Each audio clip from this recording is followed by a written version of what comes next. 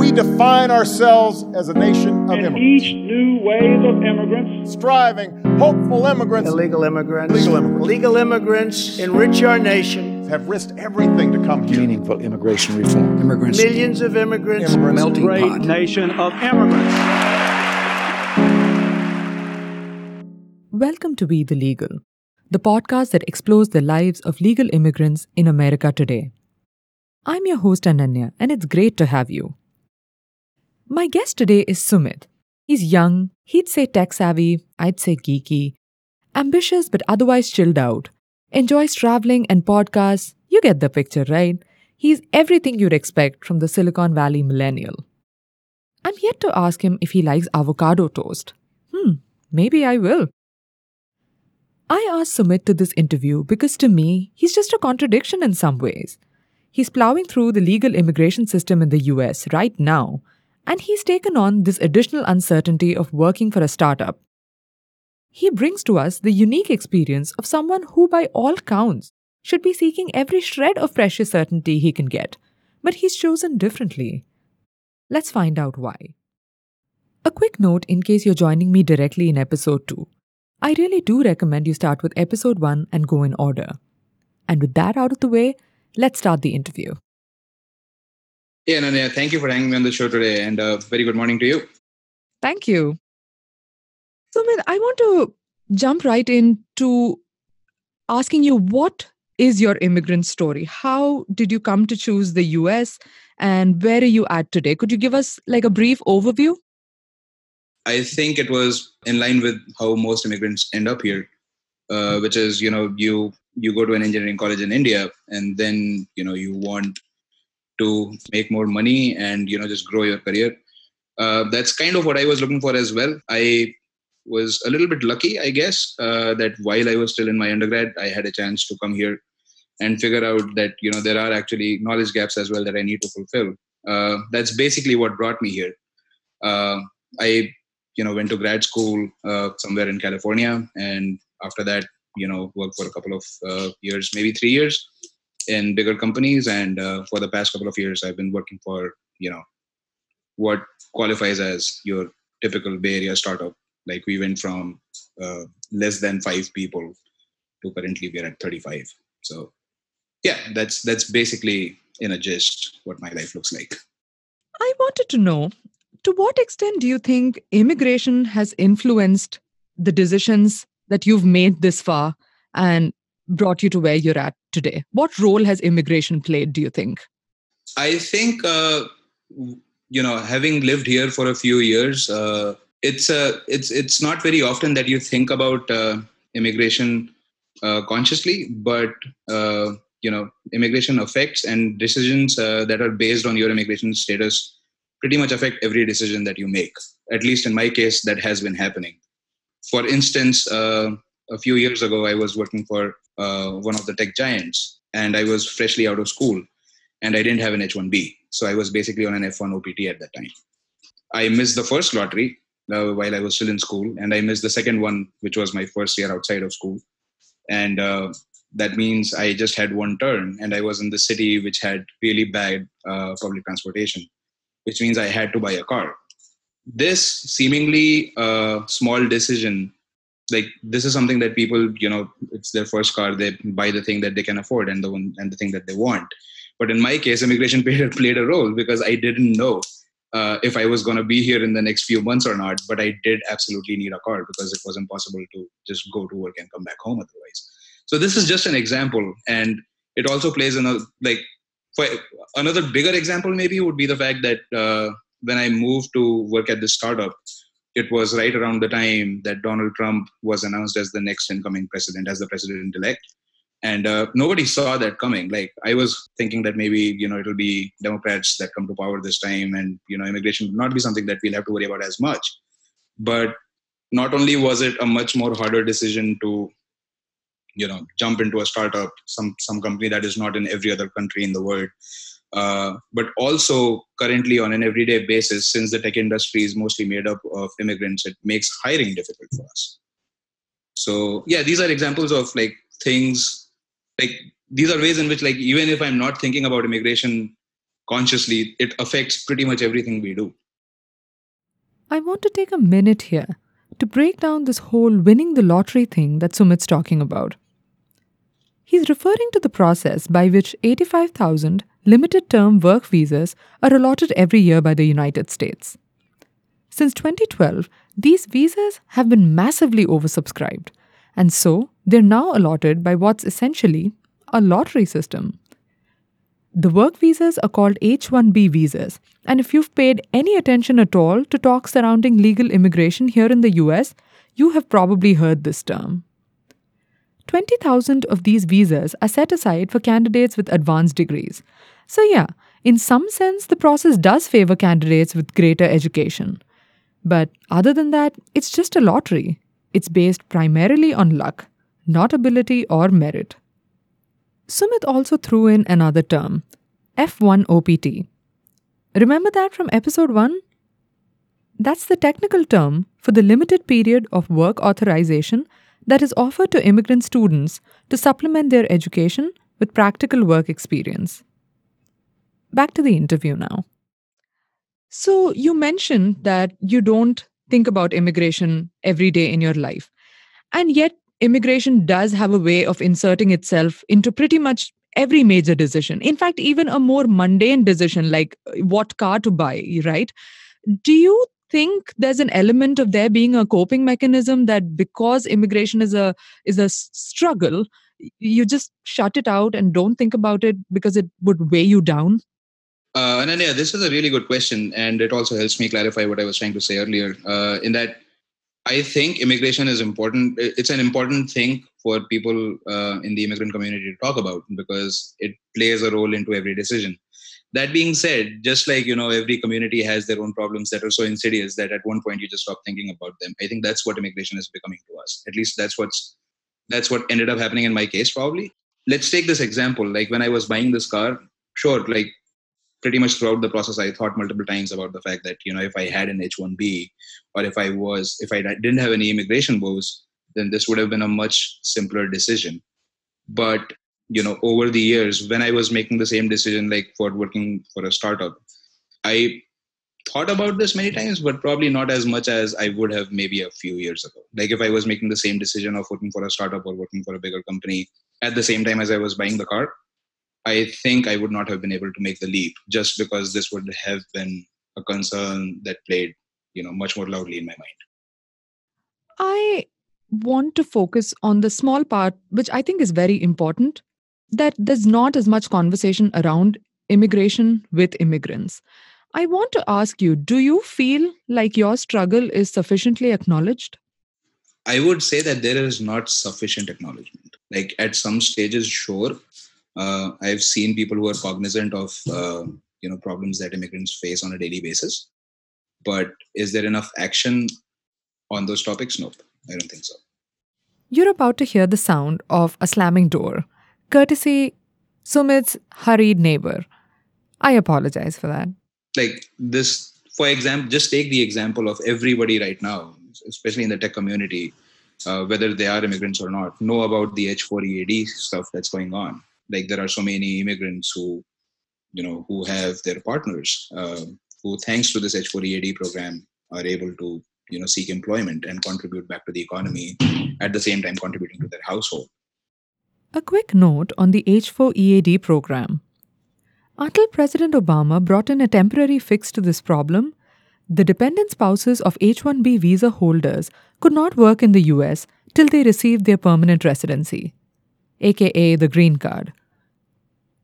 The inability of spouses to work and earn, as you can imagine, drastically limited the potential of dependent spouses to have incomes and careers, significantly throttling the earning potential for Indian and Chinese families in particular. Why specifically Indian and Chinese-born immigrants?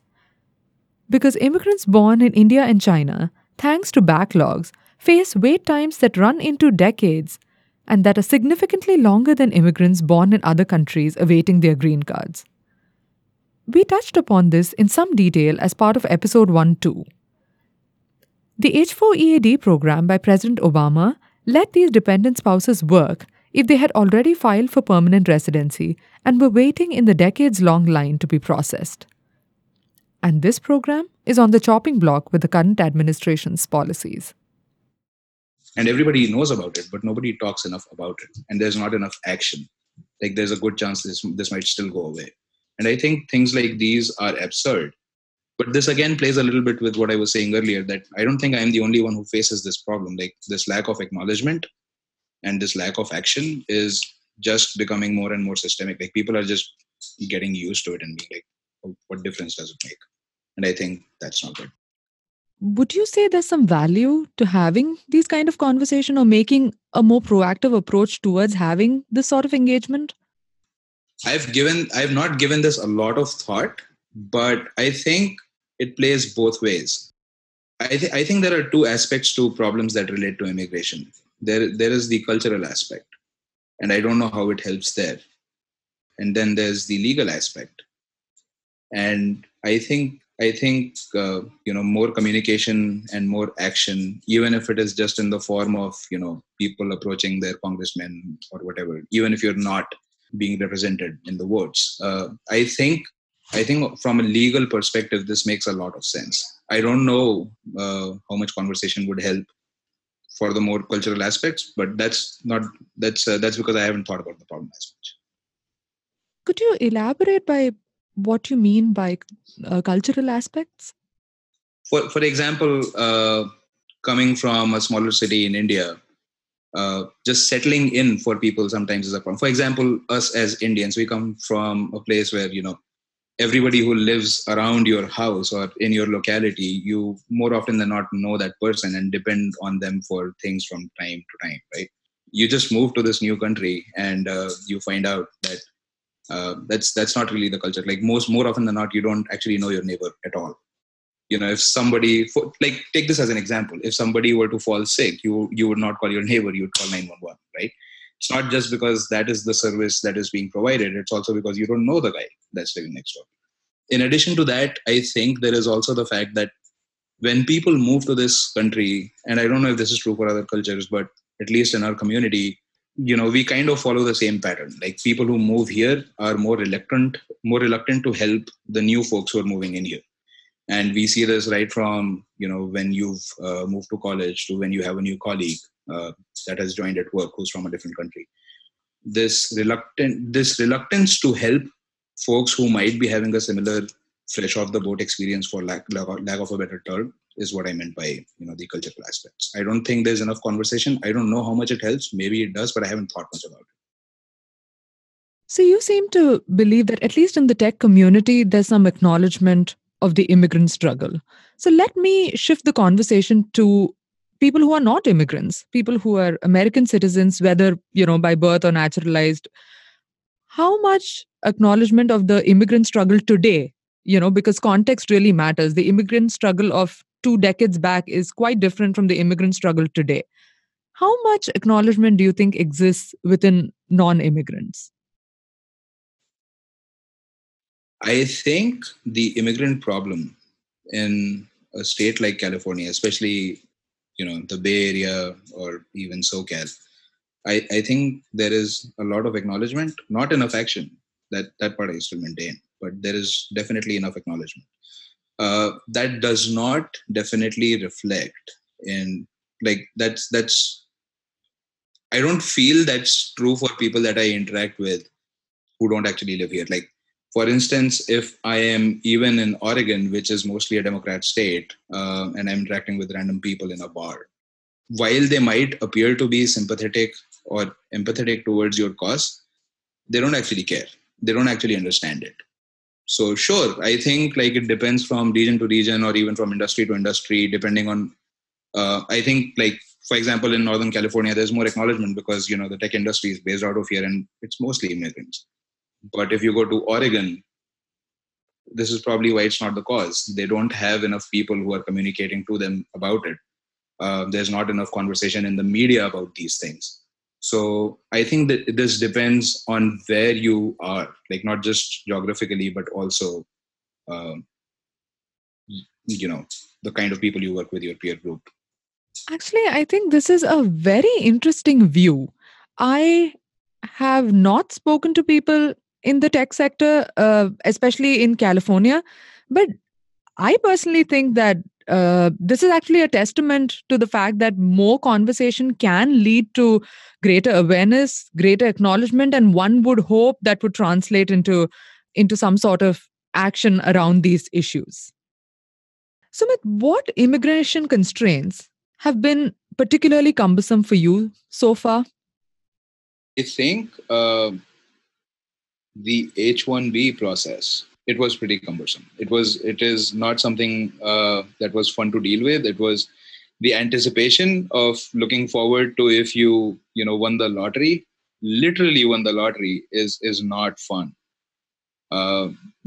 If you don't win it, you just wait one more year. And I think that's pretty absurd. Think about this for a moment. It's not your ability that dictates if you get this visa or not. It's literally a lottery, and you may win it, you may not.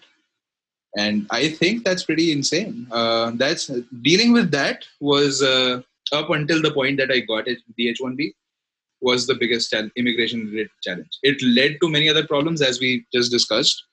But up until that point, that was the problem. The new problem is the green card. I think it's just a natural progression that happens once you get the H-1B, and if even if you don't know if you want to spend a long part of your life in this country, you still end up thinking about applying for the green card because you have this n number of years that you need to wait to get it. If you're an EB2 or EB3, as most of us are. And that's very hard. Again, this is not based on any kind of ability, and that blows my mind. It's based on when you applied for this thing and which country you were born in. And how these are criterion for settling a capitalist country blows my mind. Like a country that touts people's ability to execute as the definition of the American dream, I think it's pretty interesting to see how they pick people who they naturalize. If you're an immigrant, your life is pretty much at the mercy of the relentless ticking clock of immigration deadlines. You might need some coffee for this one, but I really think it's important to lay it out for you. Let's pretend you're an international student and you got your master's degree in a STEM field in the US, right? Great, you now have work authorization for up to 3 years. But wait, that's broken up into 1 year and then 2 years, both of which you separately apply for. And approval is by no means guaranteed. Oh, and you better start getting ready to speak to your employer about filing for that intensely competitive work visa, the H-1B. Remember that? Because hey, it's a lottery and you only get to file thrice before your student work authorization runs out. And yes, you could actually file multiple times only to never get picked. Tough luck, But let's say you did get lucky though, and you did land an H-1B work visa. You should be all good now, right? No, not really. The visa is limited to a maximum period of 6 years and is only allotted in 3-year terms or less, requiring renewals. Want to stay longer than 6 years? Well, then time to convince your employer to file for permanent residency. The thing that if you're Indian or Chinese, due to the country-wise quotas, is going to take decades, no exaggeration, to get approved. Unless you qualify to file under an exceptionally highly skilled category called EB1. And that just isn't the case for the average immigrant. Tired yet? Here's the real kicker. After all these decades of waiting, working, and paying taxes, when you finally do receive your green card, that is still not citizenship. Still can't vote in major elections, can't avail of a substantial chunk of social programs, despite paying into the system this entire time. And yes, the green cards themselves have to be periodically renewed. I want to tell you, I've actually substantially oversimplified this process in this description for the benefit of easier listening. Suffice it to say, the immigration path for Indian and Chinese immigrants, even for highly skilled and highly educated individuals, is one that's increasingly fraught with uncertainty, crushing stress, and a struggle that's just disproportionate to the returns. I see that you mentioned a major immigration challenge that really every immigrant, especially from Indian and Chinese origin, will face with regard to the long green card wait. And of course, the H-1B lottery affects basically every applicant to the H-1B, irrespective of where the professions they come from and such. So let's talk about the more, minutiae of your daily life. What are some aspects in which immigration, kind of factors into your everyday life and decisions? I think there's a funny story that I can mention here, and I don't talk about this very often, but the way it happened is I didn't go home for 5 years. So I came here for grad school sometime in the early 2010s, and I went back to India once while I was still in grad school, and then for the next 5 years I didn't. For the first 3 years I didn't have an H-1B, so I was still went from one company to the next one, where I still transferred on F1 OPT, which is an easier transfer process for H1 compared to an H1B, but still it's bad because you're still living in anticipation of if you'll have the job the next year or not. And once that was done, I came to work for this startup, and the current administration has a very hardlining policy towards immigrants. And working for a startup, it's working for a startup, and being a brown guy brings with it the stereotype that you're one of the people that are the reason why people who actually are citizens are not employed. And I'm pretty sure you've also heard a lot of horror stories about people who went back and were not able to come back again. They had valid I-797s, but when they went for the stamping, just didn't work out. Like most things involving the government, the immigration system is quite the numero alphabet soup. Sumit just mentioned the I-797. That's just a fancy government term for an approval letter. It basically lets you know that the visa you applied to the USCIS for has been approved. You probably know I'm oversimplifying a little bit here, but this will do for our purposes. Think of a visa as a key to the door of the United States.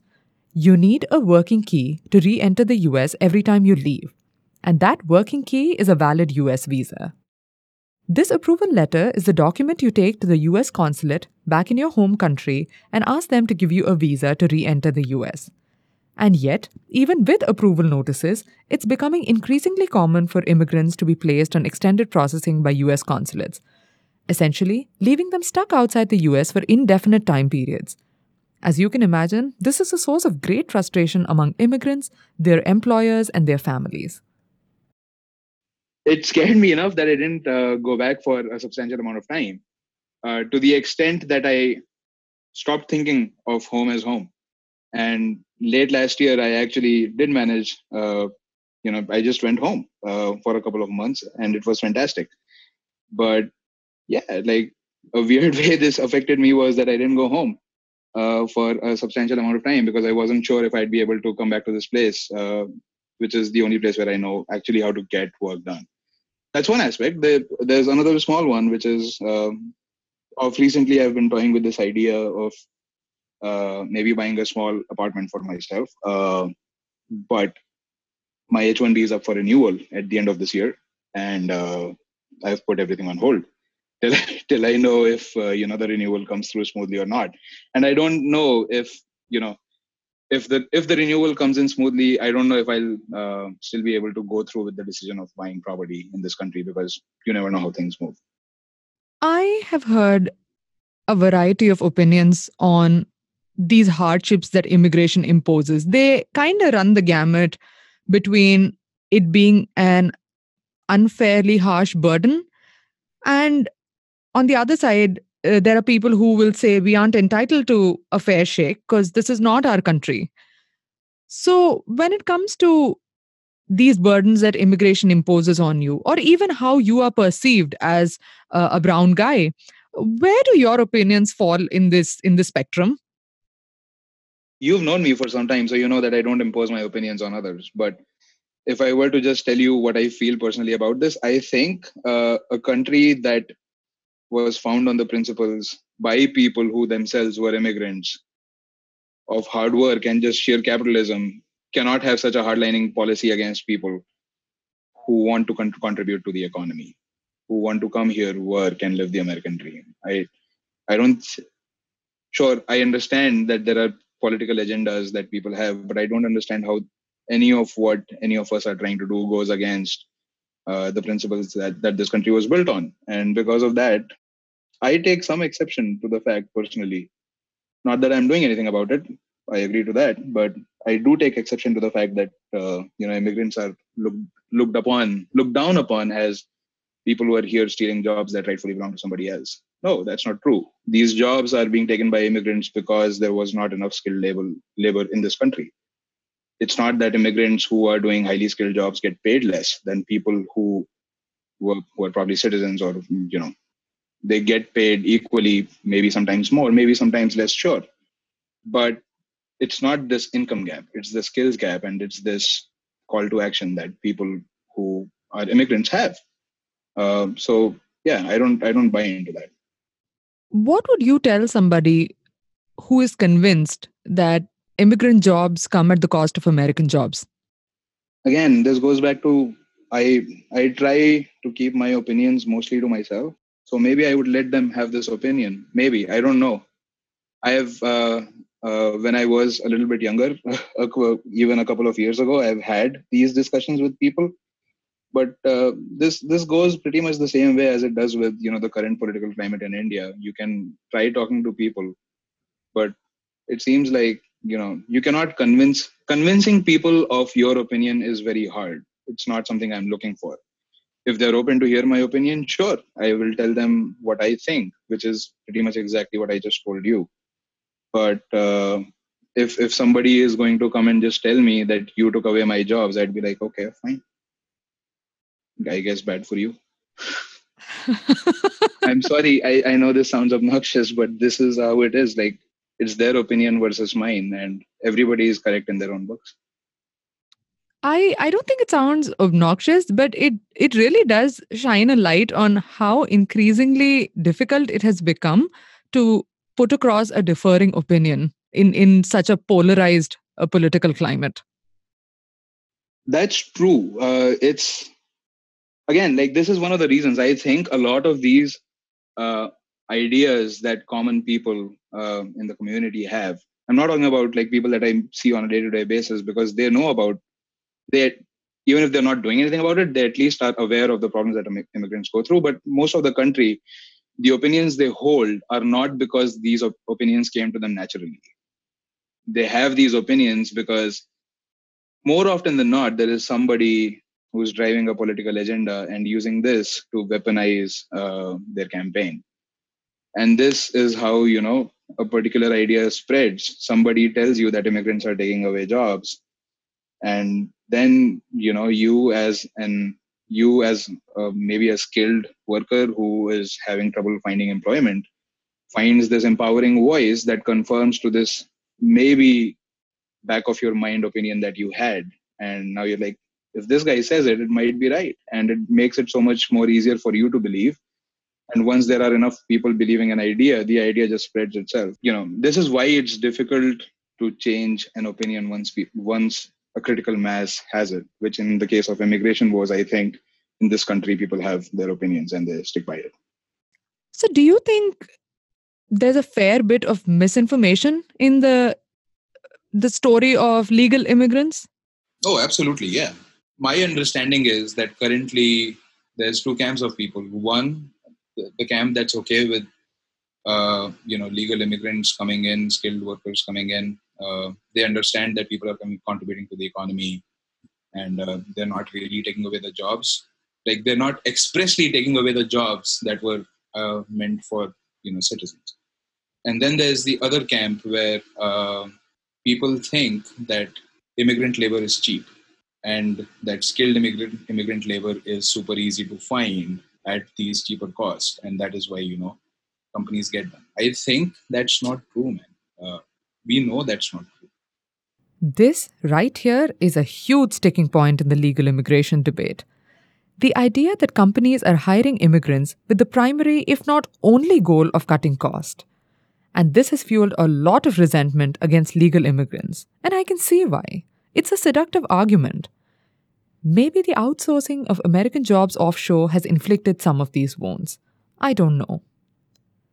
But this idea that all immigrants are little more than cheap labor, for all its emotional appeal, just simply doesn't hold water. Just want to put it out there, it's not that this never happens at all. But let me walk you through some of the requirements companies hiring legal immigrants are required to meet. Remember, these requirements are designed specifically to prevent exploitation of immigrant workers and to ensure a fair, competitive environment for American workers. So let's say you're an employer wanting to hire a skilled immigrant worker, right? You are the one that sponsors the work visa for that employee. They're the beneficiary of the application, but you're the one that's filing that petition. And there's a process with the US Labor Department called Labor Condition Application, or LCA, which you'd have to go through on behalf of the employee that you want to hire. This process requires you to prove that the employee is appropriately qualified for the job through a combination of education, skills, and experience.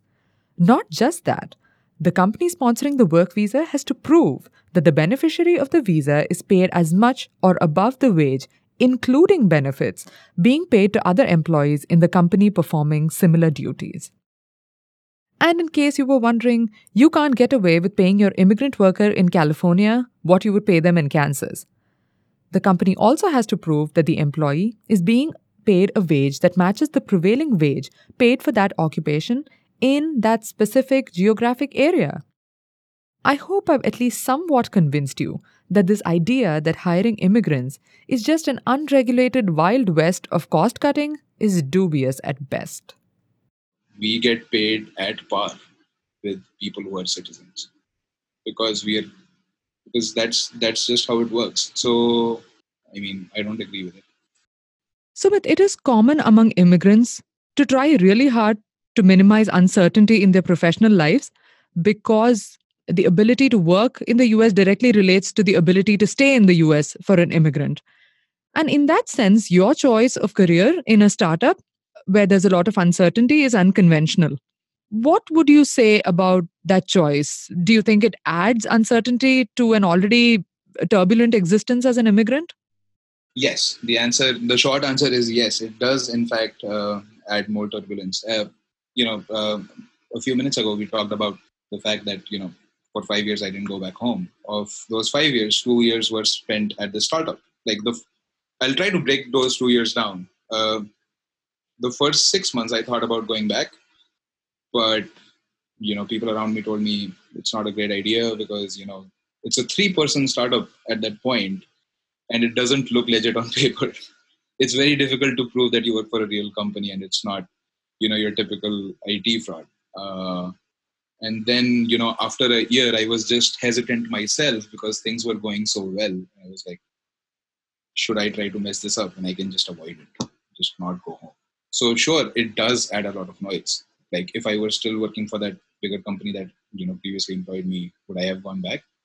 I think so. I don't know what would have happened, but I'd like to think that I would have gone back. That's just one way in which it adds noise. This was a very conscious decision on my end. As your Southeast Asian and South Asian listeners might agree to, this is the kind of decision that causes familial problems because people are like, why would you leave a perfectly comfortable job and do something like this? But at that point, I felt I was young enough and I didn't have enough any liabilities. So, if you can take a risk, it's this time in life. So that's why I did it. Also, I was pretty confident that Hillary is going to be president. Not that it didn't happen, and my decisions were already made. So, I did the startup thing. I'm curious what your stance is towards someone who feels stuck in a big tech company and would like to work in a startup and is an immigrant, but doesn't because of their immigration constraints. Do you think you are likely to be empathetic because you are yourself an immigrant? Or because you took this decision, you're likely to say that, if you want it enough, you will make it happen? No, I don't think I would say that. And, people who are apprehensive of,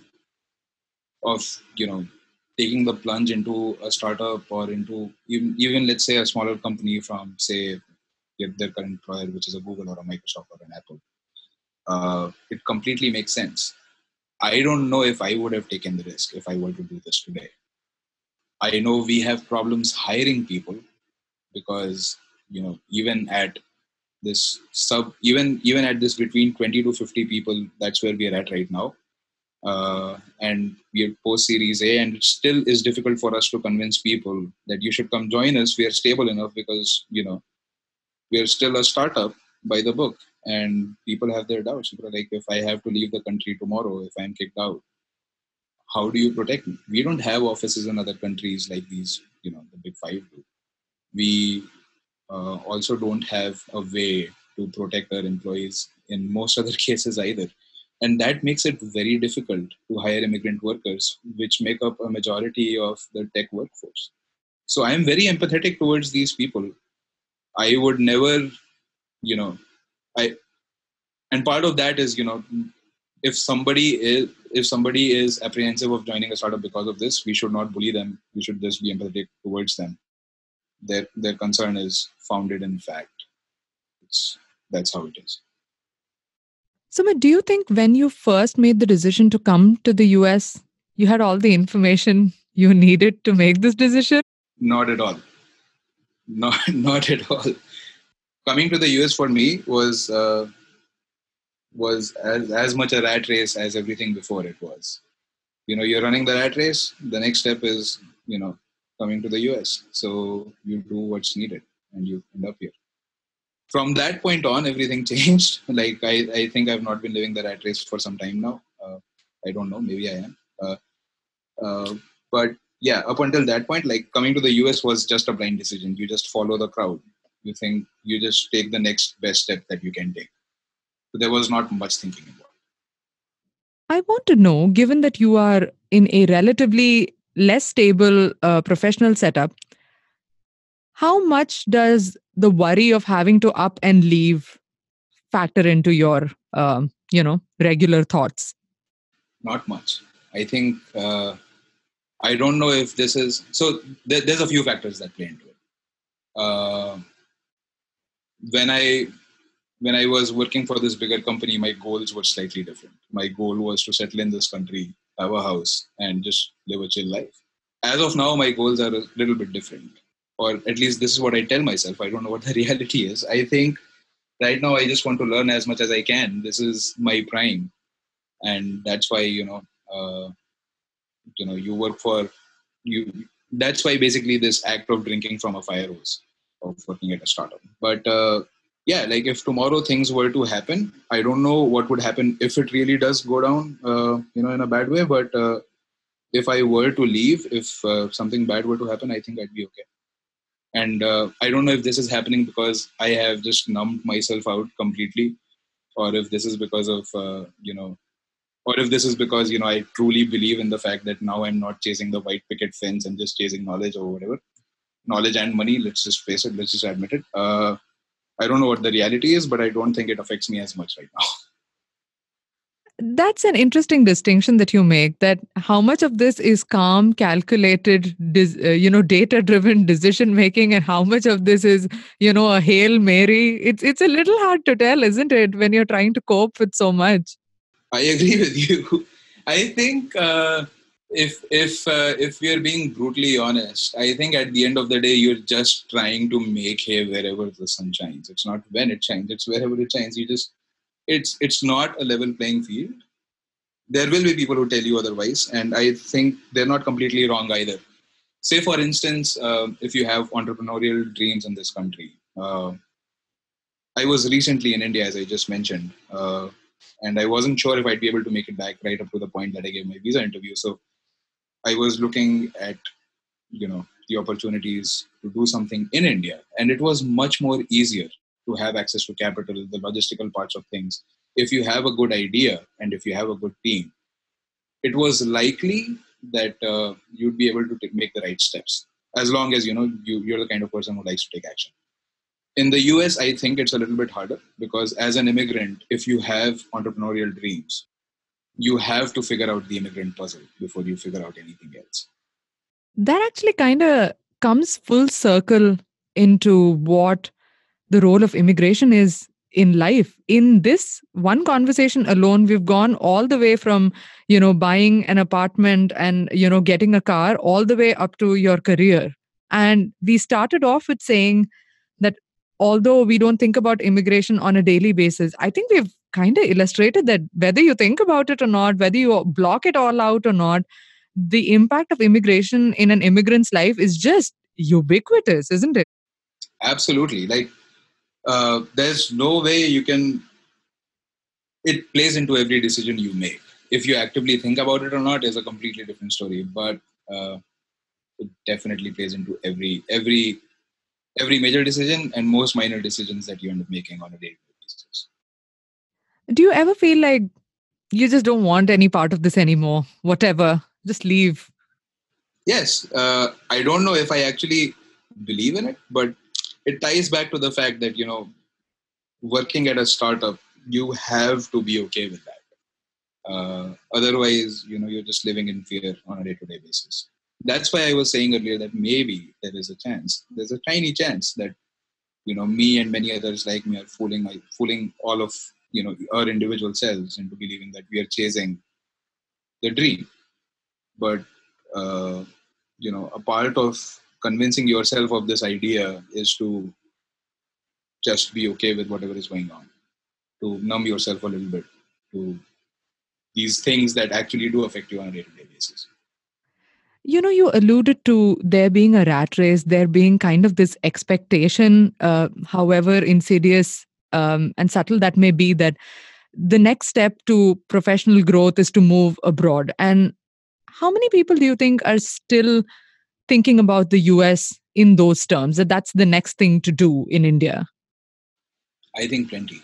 I think, sure, over the past 2 or 3 years, the amount of apprehension that people have in India has definitely gone up, but people still look at it as the next thing to do.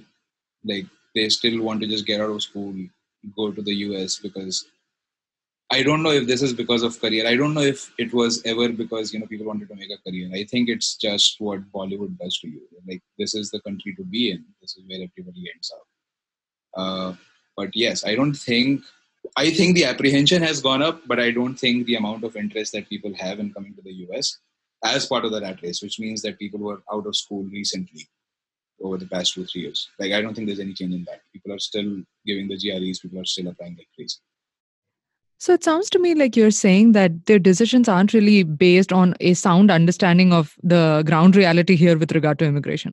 Yes, and this ties back to the fact that as immigrants, at least we don't do enough to help these people make the right decision. Sure, you'd probably do it for your siblings or your immediate family, but would you be willing to speak out on a forum, on even an internet-based forum or a podcast like this, about the kind of struggles that an incoming student might face, about, I don't know if this is true because, I've been out of the interview loop for quite some time at this point, but if employers are apprehensive towards hiring immigrants at this point because of the hardlining immigration policy that the administration has, I don't think we speak enough about any of that. And this ties back to the cultural aspect. So maybe I would revise my answer that I had before. Maybe people do need to talk about this. The reason why people are apprehensive but still just apply as part of a blind process is because they don't have enough information now. They're operating off of a dream. They're not operating off of facts. I have another 2 minutes or so that we can spend here, and I want to give you those 2 minutes to tell me the good parts of your life as an immigrant. What keeps you here? What is that stuff that you feel like will be a big loss if you were to leave? I've never worked in India. I came here right after school. I was also here for some time in school. As I mentioned earlier, as an undergrad, I was here for 6 months. So I was chasing a bit of knowledge at that point. Maybe I was blindly idealistic. I don't know what was going on. But that played into my decision-making process when I was applying for masters. I think I'm still chasing that. I think that's what keeps me here. I've chased money in the past. It worked fairly well, but it's a very unsatisfying process to chase money. At one point, there's not enough motivation to do anything. I think this might be very specialized to what I do and the kind of industry that I'm in, which is just cutting edge software development, like San Francisco startups. But I think there is still so much scope for me to learn and to contribute. And I get to do that on a daily basis. Things that I do still, they didn't have an impact when I was working for a bigger company, but right now, everything I do has an immediate impact. It can be extremely negative or it can be positive. And that's what's driving. That's what keeps me here. The hopes that this is helping me develop as an individual who might one day be able to contribute to society by myself, maybe be an entrepreneur myself. I don't know what the final dream is. I don't, think that far ahead into the future. But yeah, that's what keeps me here. It's the hustle keeps me here, I guess. You know what I love about Sumit?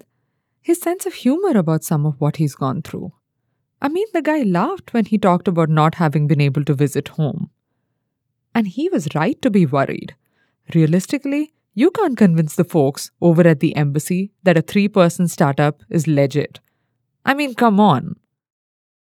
But you know what I hate?